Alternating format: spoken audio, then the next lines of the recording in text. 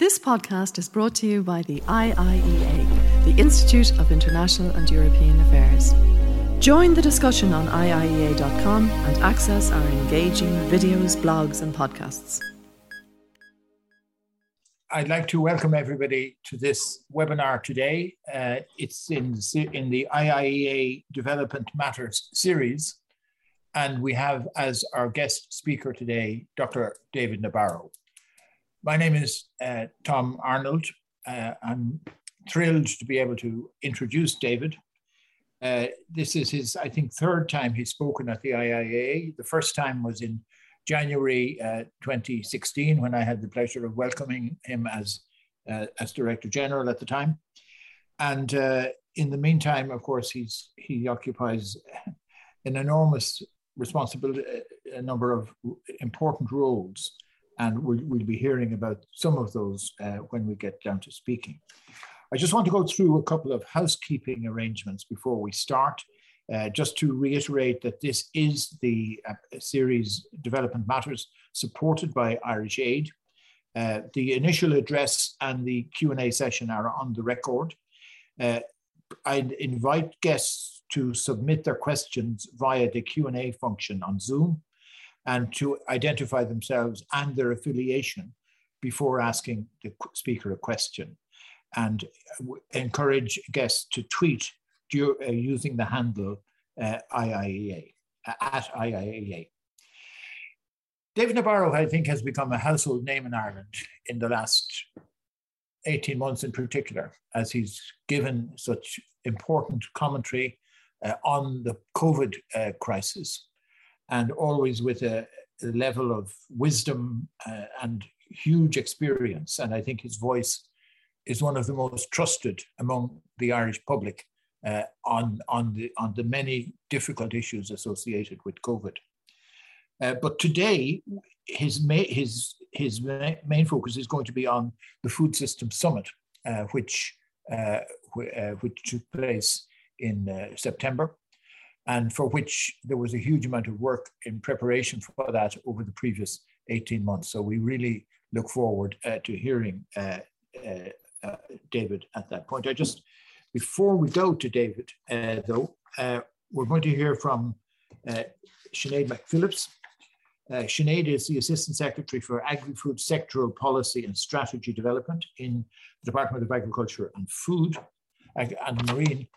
And Sinead had a key role from a national point of view in helping prepare the Irish contribution to the Food Systems Summit.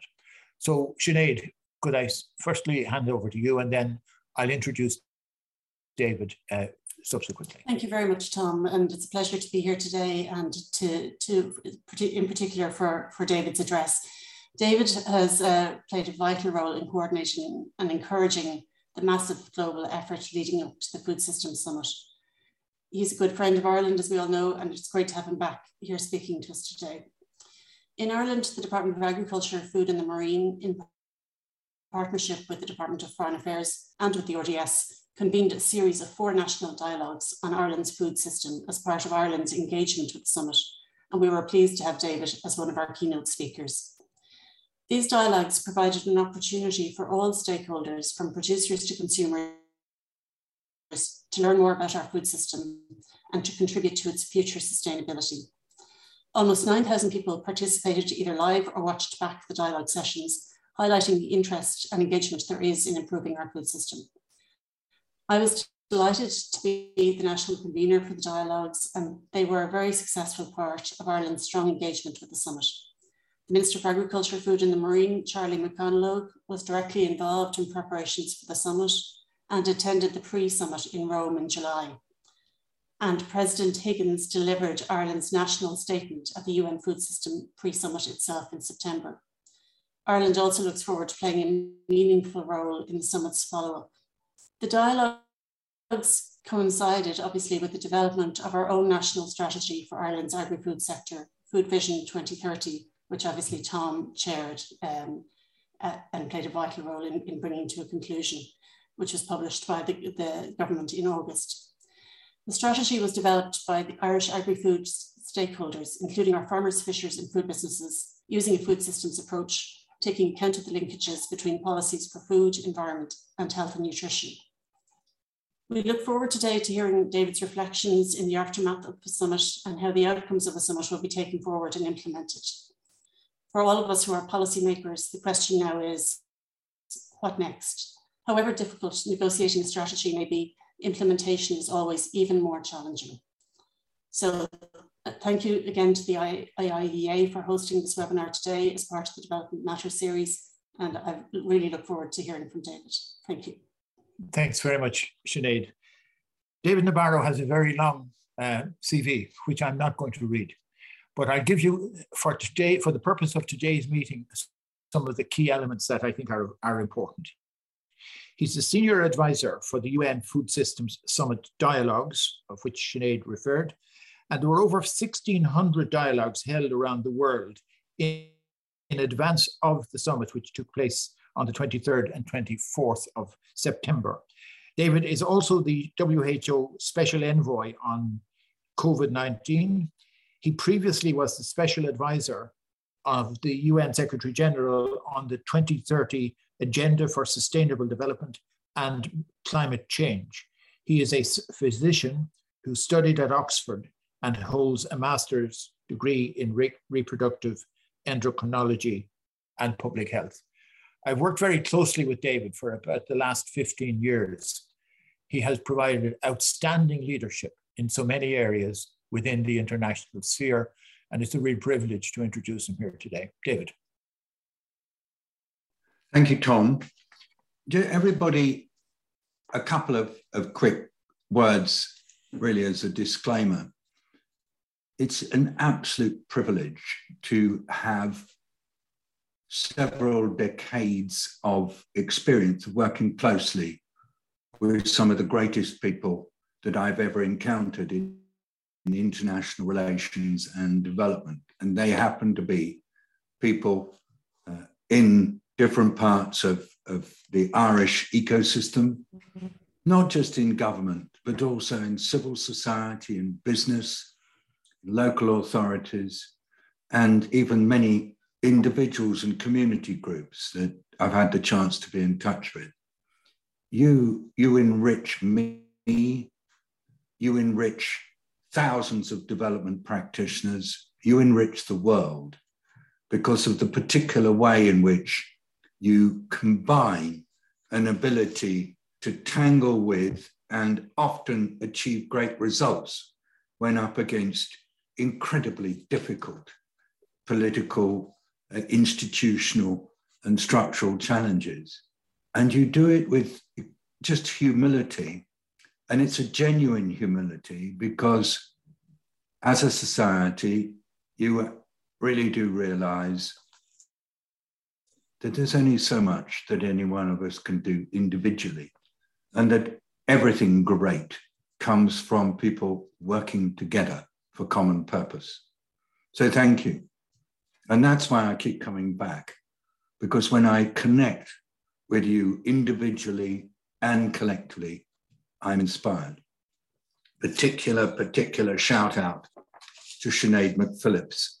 In her role as Assistant Secretary for Agri-Food Sectoral Policy and Strategy Development, she was actually able to dovetail the requests from the UN for a multi-stakeholder series of dialogues about the future of the food system with the ongoing processes that you've been leading so brilliantly from inside Ireland or between Ireland and the United Kingdom because of the land border you have with them, or between Ireland and the rest of the wonderful European Union, or between Ireland and the world through your well-established programs of long-term trustworthy development cooperation. So thank you, Sinead, for bringing that totality of Irish engagement on multiple levels with that hallmark of consistency and respect for the rights of all humanity into the dialogue process and doing it so skillfully. I'd also like to give a special shout out to Paul Kieran, who represents Ireland's interests on food and agriculture in Rome as part of the relationship with the different UN systems agencies, as well as, of course, all the different people who've been active in other parts of the world where the UN has a presence, particularly New York. I'd like to mention the leadership of Minister of Agriculture, Food and the Marine, Charlie McConalogue. Charlie met with me during the pre-summit on the 25th to 27th of July in Rome.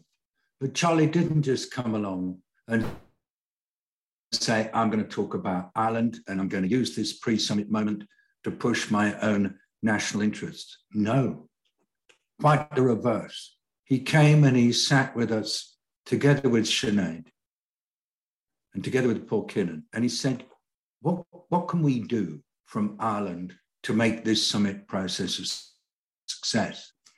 And he redrafted his remarks following our discussion and presented them at the beginning of a key ministerial roundtable.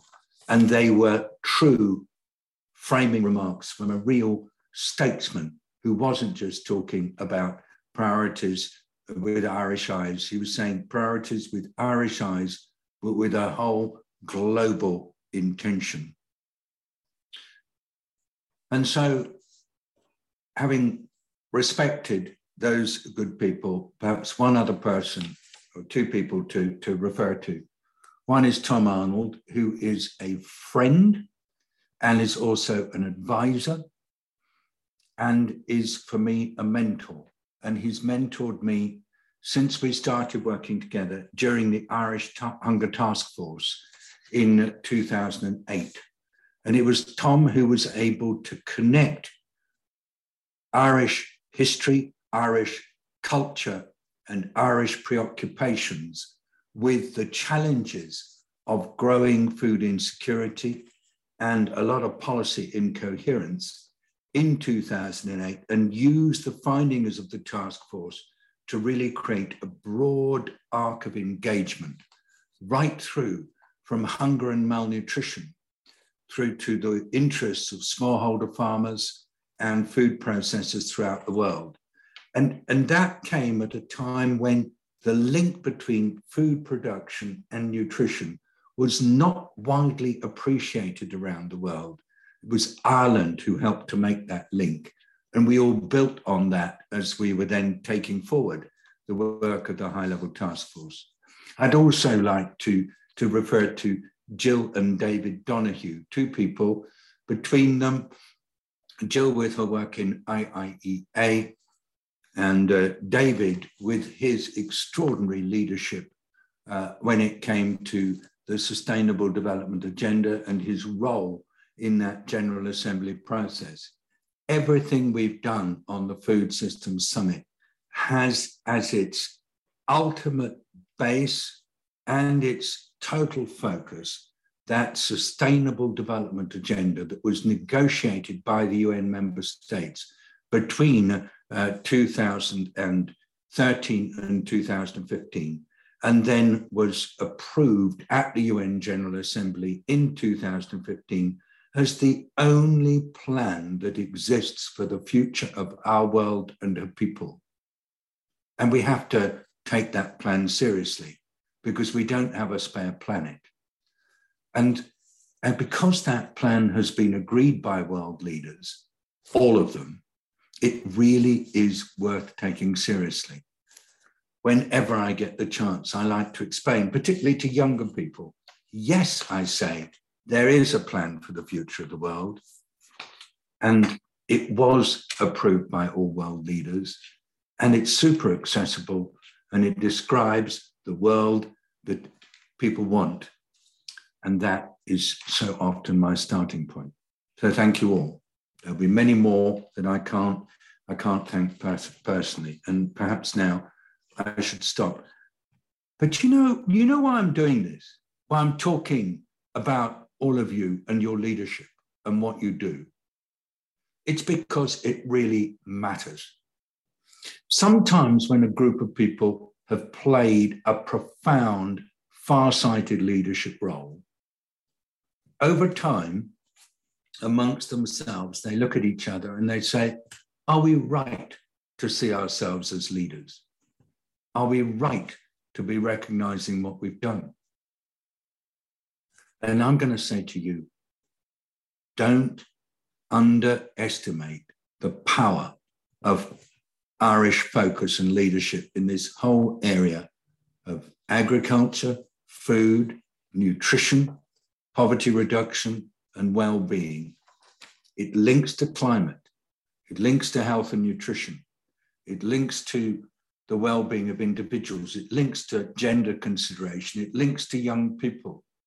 It links to everything to do with environment and to do with climate and nature. And in fact, what you've shown and what we've all shown is that it's only with enlightened, interconnected leadership that we hold the subject up. If we're not keeping it up through our leadership, it falls down again, and it falls into those divisions between sectors and between departments, between ministries and between disciplines that constantly weaken our collective ability to respond. Because once we are divided and fragmented, as everyone here knows, our ability to encourage collective advancement reduces so much. When Mr. Guterres decided that he needed to have a Secretary General Food Systems Summit, he was thinking very carefully about what was needed. The discussions took place in the middle of 2019. The different leaders of UN entities working on food went and met the Secretary General and made their proposal. And he said, first, I'll do a food systems summit if you promise me it'll be a systems summit, that we really will look at connections between food and all other aspects of human well-being. He said, I'll do a food systems summit if you promise that you'll do everything possible to make it inclusive, so that we don't just have the usual people there, but that we widen, we bring in different stakeholders, we bring in different interests, we listen to the people who've not normally been heard. And he said, I'll do a food systems summit if it's a summit that focuses on solutions, on ways to move forward, that doesn't just identify the problems and have hand-wringing about those problems, but it actually identifies the ways to go. The preparations have been really exciting because we had 2 years in which to get focused, but we had this COVID-19 pandemic. Imagine trying to plan for a summit where you're getting a lot of involvement of people. You're trying to bring together people with different points of view, but meeting together is totally discouraged because of the virus. So as COVID was really becoming more and more pronounced as we were going into 2020, many of us wondered whether countries and communities would want to engage in the summit. They have. So the first thing that happened in response to Mr. Guterres' positioning of the summit was he appointed Agnes Matilda Kalibata as his special envoy, somebody from Rwanda who has just got a huge history of being firm and clear and resourceful and active on trying to bring about shifts in food systems. She is action-oriented, and Mr. Guterres wanted such a person. He knew that in appointing Agnes Kalibata, he would inevitably incite some degree of sucking between teeth by people who have particular interests as to how work on food systems should be done. But the Secretary General was clear. He said, if we're going to have a strong envoy, we're going to need somebody who's not scared of really raising up the issues and getting them talked about. And indeed, that's what's happened. Agnes Kalibata has led us through the summit and continues to lead us after the summit, and is doing it in a sensitive way and in a way that takes account of some of the criticisms that are made against her and against the summit process. In addition, the Secretary-General asked Agnes to set the summit up with two distinct tracks. The first was to focus on the science and what's got to be done, and the second was to focus on engagement through dialogues. And she did that. We were asked to deal with the dialogues part.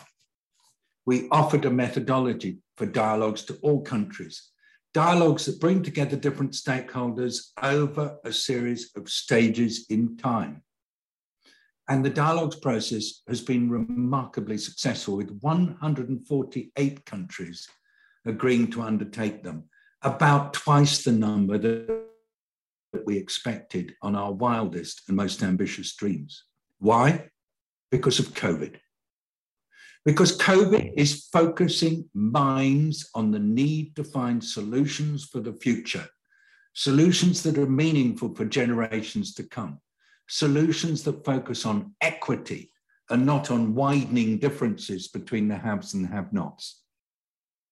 And that's what's happened. COVID has woken us up, and through COVID, the interest in dialogues has been huge, and the dialogues have been run in such a way within countries that despite the problems about people being able to meet together, they have still happened.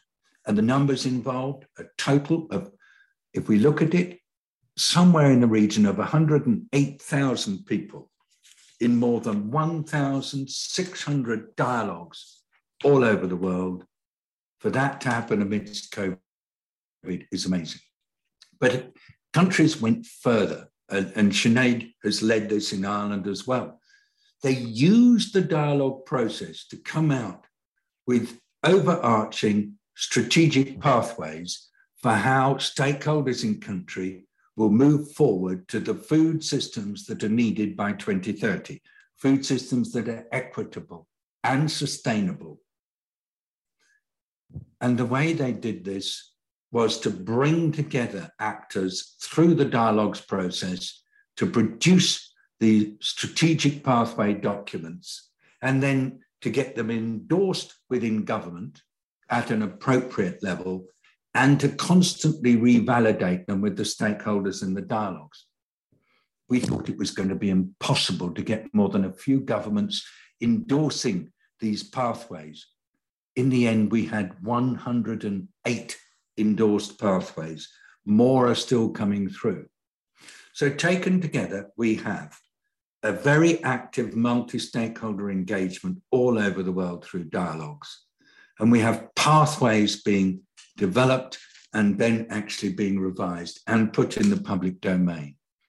All this is informed by a strong science group with action tracks developing propositions and with leaves of a change coming out with how those propositions can be put into practice. And the summit brought it all together with more than 140 national position statements, which invariably built off the wonderful work gone on in the dialogues. And by the way, thank you, President Michael Higgins, for setting a fabulous example during the summit, talking right at the beginning of this process and showing that the energy unleashed through multi-stakeholder dialogue in Ireland is energy that is ready to be put to good use on implementation, and not to be scared of dealing with the really difficult political issues that surround the future of food systems that you're facing in Ireland, and they're just the same as what is being faced in most countries around the world. There are tough choices ahead. So finally, how are all the exciting discussions and all the brilliant ideas going to be taken ahead in the coming few months and years? Firstly, the Secretary-General said clearly at the summit, we've got to have another summit in 2 years' time, because this is a progressive process transforming food systems. We've got really tough issues to deal with on climate and the environment, we've got tough issues to deal with on nutrition and health, tough issues to deal with on rural poverty and its alleviation, tough issues to deal with on terrible gender differences, particularly on the wages made available to women working in food systems, tough issue to deal with on human rights and their realization in relation to food systems, tough issue to deal with on food and peace and how to cope with the increasing hunger and malnutrition associated with conflict or associated with COVID or associated with climate change. How are we going to deal with this? 2 more years. But, said the Secretary General, I'm expecting within the period 2021 to 2023 for even deeper focus on how transformations are going to be made, how the pathways are going to be implemented, who's going to be involved and when.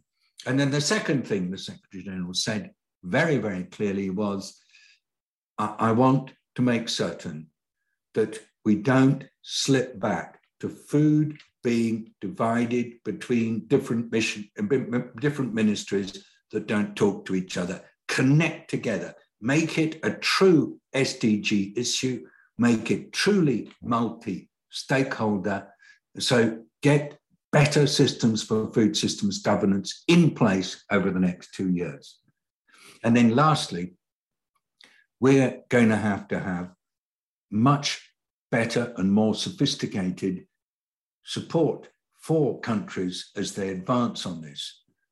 Stop dividing food into separate pieces, production, processing, distribution, consumption, nutrition, environment, climate. We've got to bring food system governance together.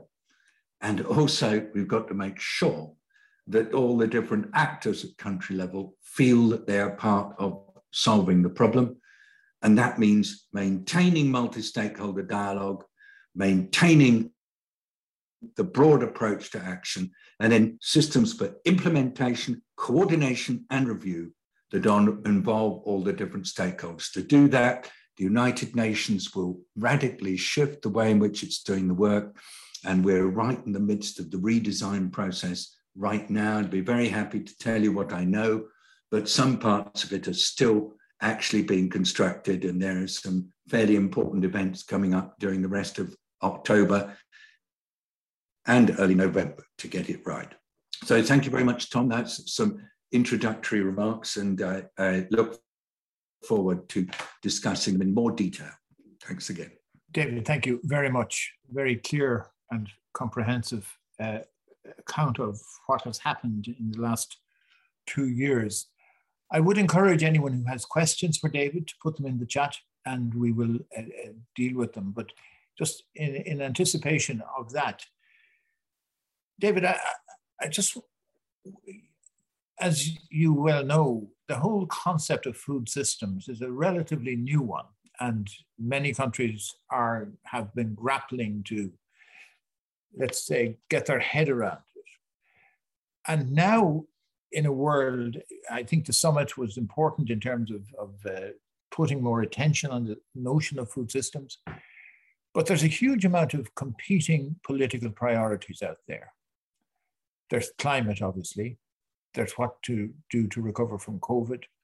There's the geopolitical realities of taking account of, say, Afghanistan and many other places.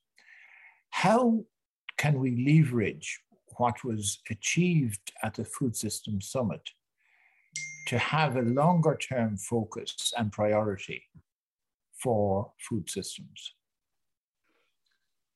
Thanks very much, Tom. When we started talking with the UN Secretary General and his deputy about food systems, there was a bit of eyebrow raising. Why? Why have you introduced yet new language?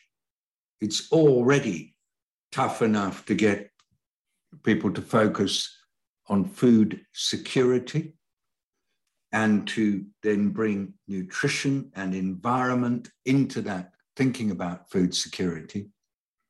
Aren't you just adding to complexity with this sort of language? And I think who've recognized the value of systems approaches to dealing with a lot of the complex issues in development will be the first to agree that we should only introduce new ways of thinking and acting if they really do make a difference. Nobody wants to introduce something just to be a problem. And I think for me, the Food Systems Summit, which was the first one of its kind ever by the United Nations, the Food Systems Summit was a really important test bed. And I thought many times that if it was a really difficult issue for governments and others to cope with, then we should very quickly look for alternative conceptual framing. What we found very quickly was that whether people were participating from ministries of agriculture or of health, or the environment, or foreign ministries, or prime ministers' offices, or national planning commissions, they found the systems approach to be super attractive because they realized that this is an issue that cuts across different ministries, that involves a whole range of stakeholders, that responds to the interests of lots of people working in different areas in food production and food consumption. And therefore, to see of it in terms of a system with multiple interplays makes good sense. The problem is that when you bring different systems actors together, getting them to come onto the same page and to align so that they can shift in a reasonably clear-cut manner is super hard. I mean, everybody knows that if you've got lots of different views in a room, if you attempt to try to force people into the same groupthink, perhaps with nice PowerPoint presentations or skillful appeals to their inner nature and their values and ethics, or simply to try to propose a discipline, a scientific discipline that somehow will dominate. I mean, me as a public health person, I used to hope that people would pay super attention to me because I was Mr. Health. Unfortunately, they don't. But I very much have watched efforts to align people through various techniques that some might see as actually quite forceful. Doesn't work. And so when we're approaching issues as systems issues, the most important thing we have to do is to accept that everybody who comes into the room will have a different perspective.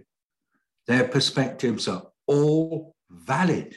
It's not a case of saying, I'm right and you're wrong, because I think right and you think wrong.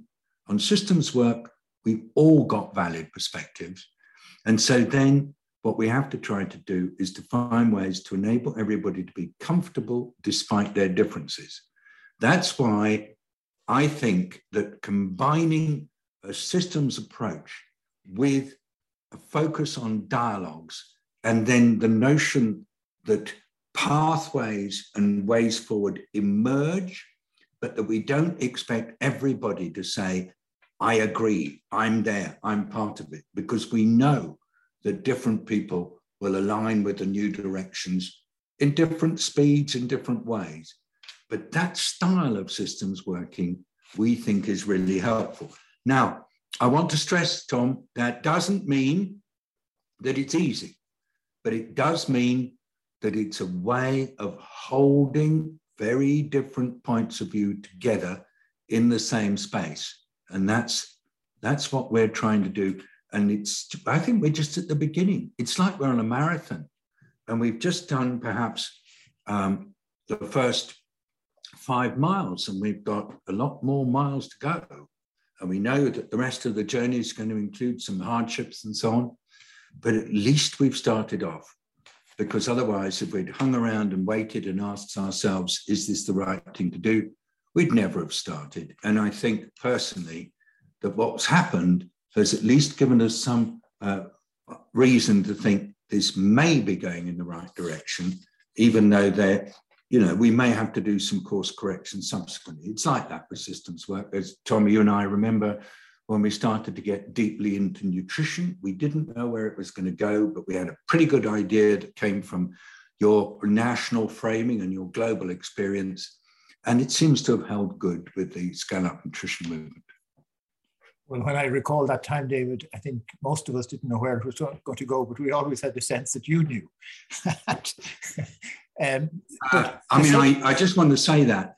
I mean, one has an idea where it might go, and I've had that of the nutrition work or of the food work or indeed other work like COVID work, but I'm also well aware that I don't have the monopoly. You know, I could be so wrong. And so I suspect one of the things that's important in this systems work is recognizing that sometimes we have to stop, rethink, go backwards and start again. There is quite a lot of that. And so it means that we have to not be scared of saying, I don't think I got it right last time. I'm prepared to try again. It's not easy for everybody to do. I mean, but that ability to demonstrate sort of humility in practice is really important.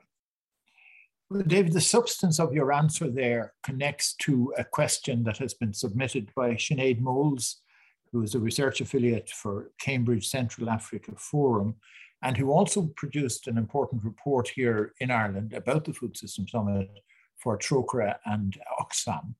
And Sinead's question is, how are the power imbalances between large agribusiness and other stakeholders in the food system, in other words, SMEs, smallholder farmers, consumers, how are they considered in the summit outcomes and commitments? And perhaps attached to that was, the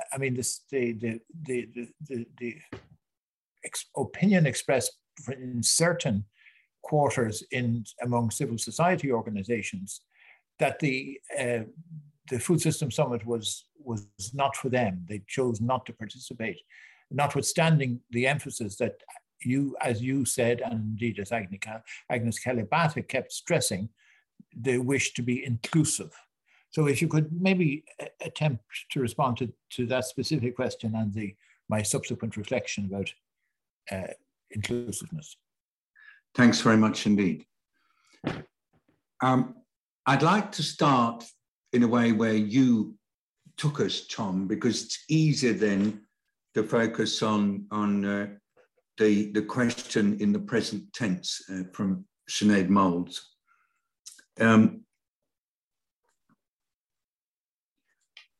I'm just writing a note. The approach that the UN Secretary General wanted was one of full inclusion. He did not want, as I understand it, to place impediments on engagement of anybody. So, for example, he didn't want to say that only certain countries could participate, or only certain enterprises, or certain research groups, or certain civil society organizations. He didn't want to put firm entry requirements on. There were some principles set out about the summit in terms of the ways in which he wanted us to behave with each other, particularly in terms of respecting different perspectives, in terms of everybody having an opportunity to participate, in terms of seeking to build trust. But there's not trust in some parts of food systems work, and there's quite a lot of mistrust. Now, some of the groups who are mistrustful have said, we've spent many years trying to deal with imbalances and unfairness in systems. So we really want you to structure this summit in the institutions in which we've had some progress, and to use that institutional base for the summit. And so the request was to use the Committee on World Food Security and to have a framing for the summit that was very strongly grounded in the primacy of human rights instruments, the right to food, but more human rights as well. And this was an effort to cope with the perception that there are such huge differences in power, mostly between corporate actors, businesses particularly, and people who actually do the work in food systems.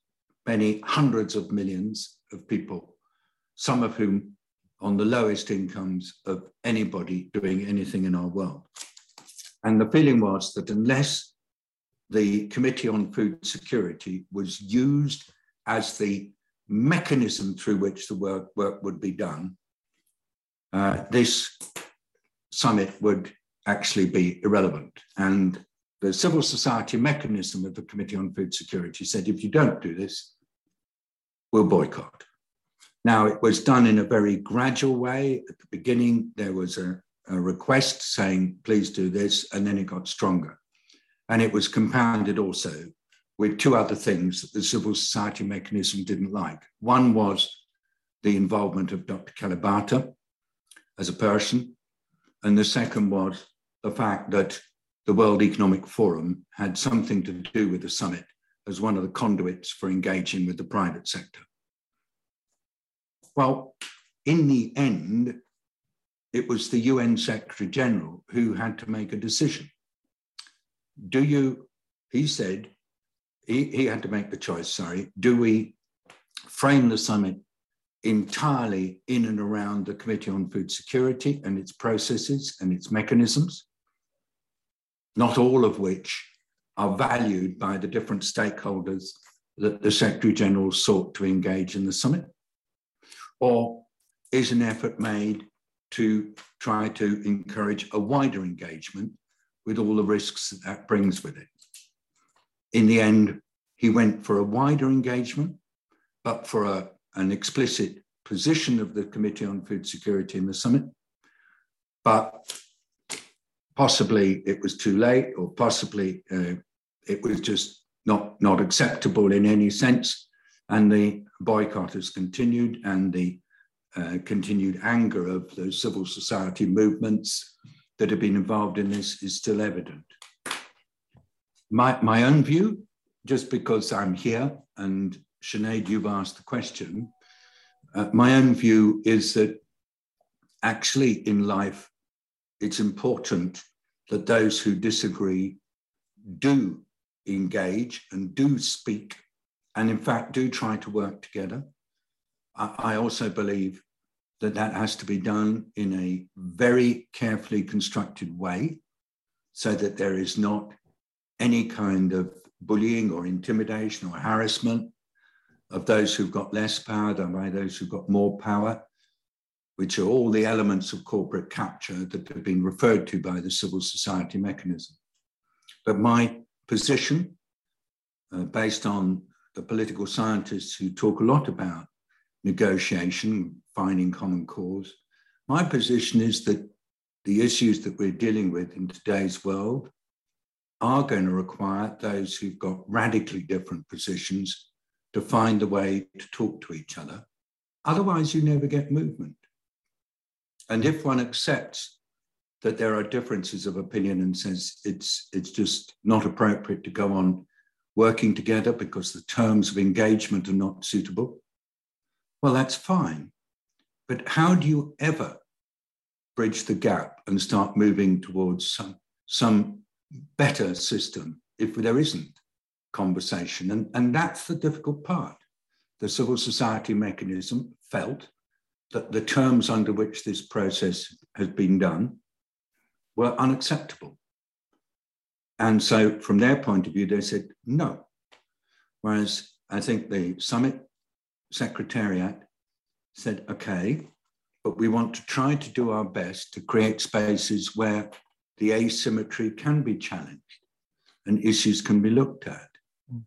And so we did support, Tom, sorry, I know I'm going too long. We supported a program of independent dialogues where anybody could do dialogues anywhere on whatever issue they wanted. And some of those were very angry dialogues, and were dialogues where strong points were expressed and people did not want to associate with other groups, but that was desirable.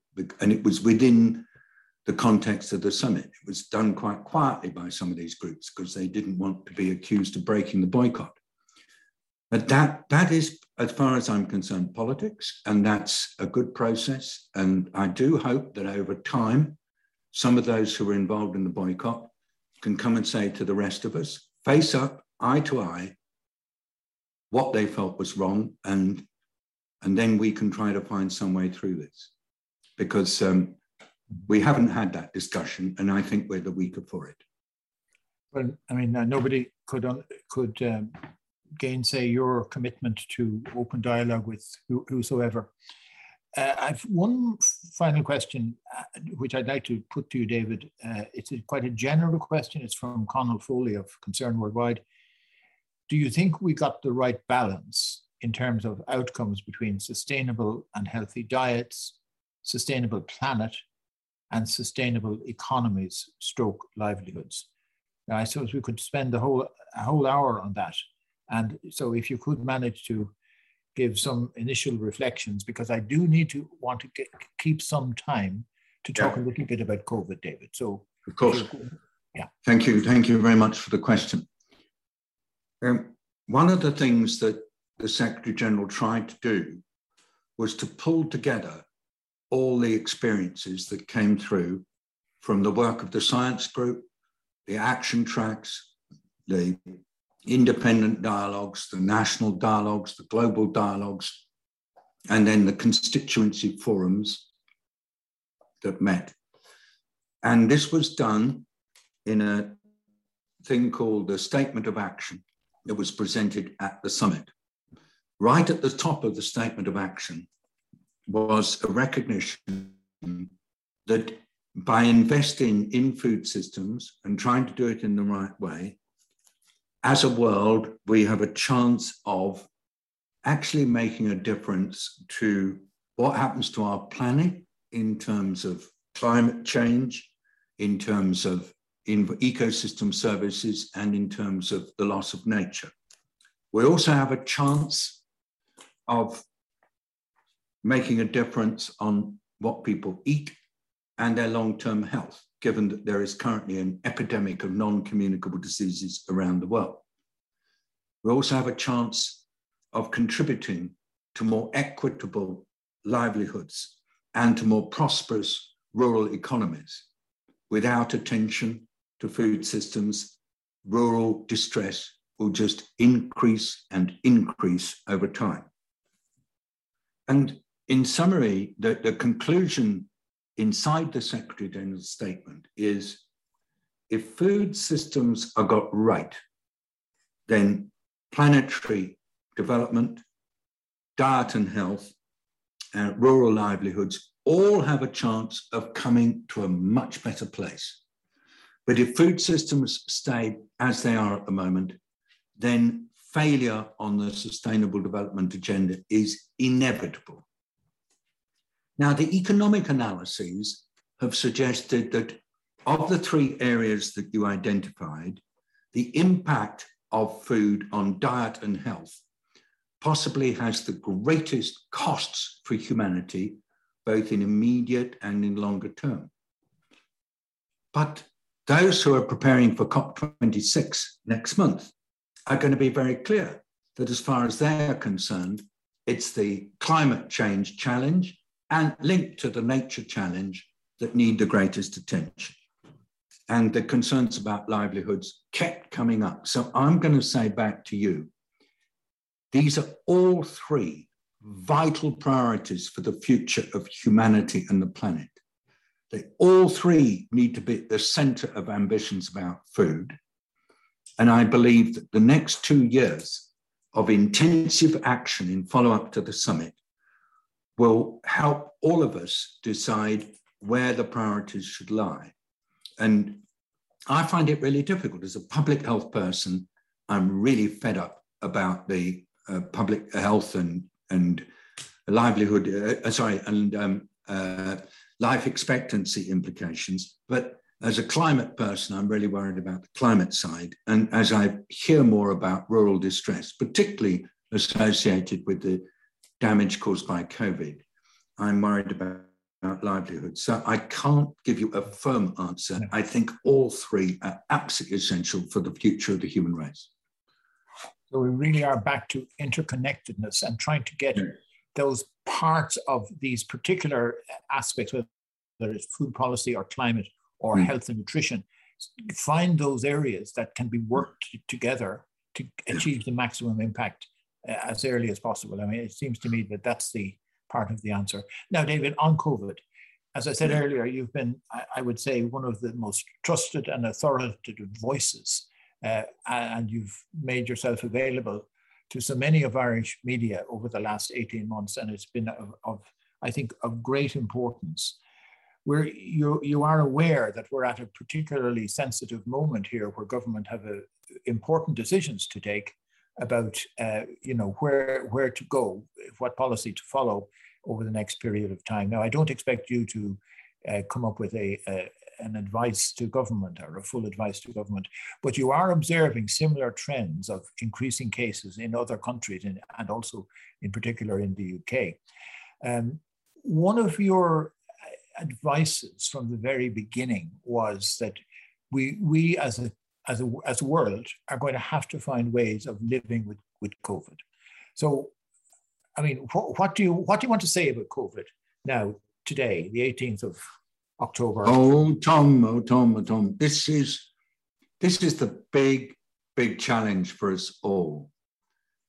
This virus is tantalizingly mild when you look at it in sort of abstract. Its fatality is quite limited. It seems to kill perhaps between 1% and 5% of the people it infects. Others get a nasty long illness, but they don't die. And it's the fact that it's not massively lethal that make it really hard to deal with, because then that means that all the judgments about how to tackle it are requiring a trade-off between restricting whether kids can go to school or whether people are able to go to work on the one hand versus the incidence of the disease, or perhaps a trade-off between whether you're going to say that people should be encouraged to form their own decisions about what they're going to do, or it's up to the state to decide on behalf of people what they've got to do. And each one of these trade-offs is now becoming really profoundly politicized within communities, within nations, and within blocks of nations. And that's making it really horrendously difficult for any government anywhere. So if I strip that aside, here are my 5 key points that I'd like to share. First, as you've already said, Tom, the virus is not going away anytime soon. It's here to stay. And humanity has to work out how to coexist with it. Number 2, it's the virus that is the problem. People are the solution. People are not the problem. That means that at all times, those in authority have to find ways to work with people in order to be able to deal with COVID, rather than to be seen to be in conflict with people. We've learnt this with other diseases. If you've got soldiers out patrolling, perhaps even with weapons, trying to ensure compliance with COVID measures, you've got a problem. Now, there is an issue here. We say people are the solution, but actually very poor people in all societies are affected much, much worse by COVID than people like us who are reasonably well off. And so remember, when we say people are the solution, it's much easier to be part of the solution if you have got the capacity to continue to function despite the various privations that we have put on us. So people are the solution, but remember, it's hard for poor people to be inside the center of that solution. Number 3, people can't work out how to live with this virus on their own. They have to They have to be able to be guided. And that's why you need strong public health experts. You need Tony Houlihan's, lots of them all over the world, because these are the people who can connect and can show and can really make a difference. He's one of my role models. And fourthly, you really have to be humble, because we're learning about this virus at all times. New variants keep emerging, and we don't know what they're going to do, like this Delta variant. Or we've got issues with vaccines. We don't know which of the vaccines are going to have the best long-term protection. And so maintaining humility in the midst of this challenge is absolutely key. No public expert should be speaking in a dogmatic and certain way. If they do, question them hard, because they must be scared about something. So in conclusion, Tom, it's going to be quite a long haul. It's going to be here to stay. People are the solution. Public health services are vital. And we've got to maintain humility, because it can come back. It'll come back and surprise us. And to you, Tom, and to everybody else listening, I would just say, vaccines are great at saving lives and preventing severe illness.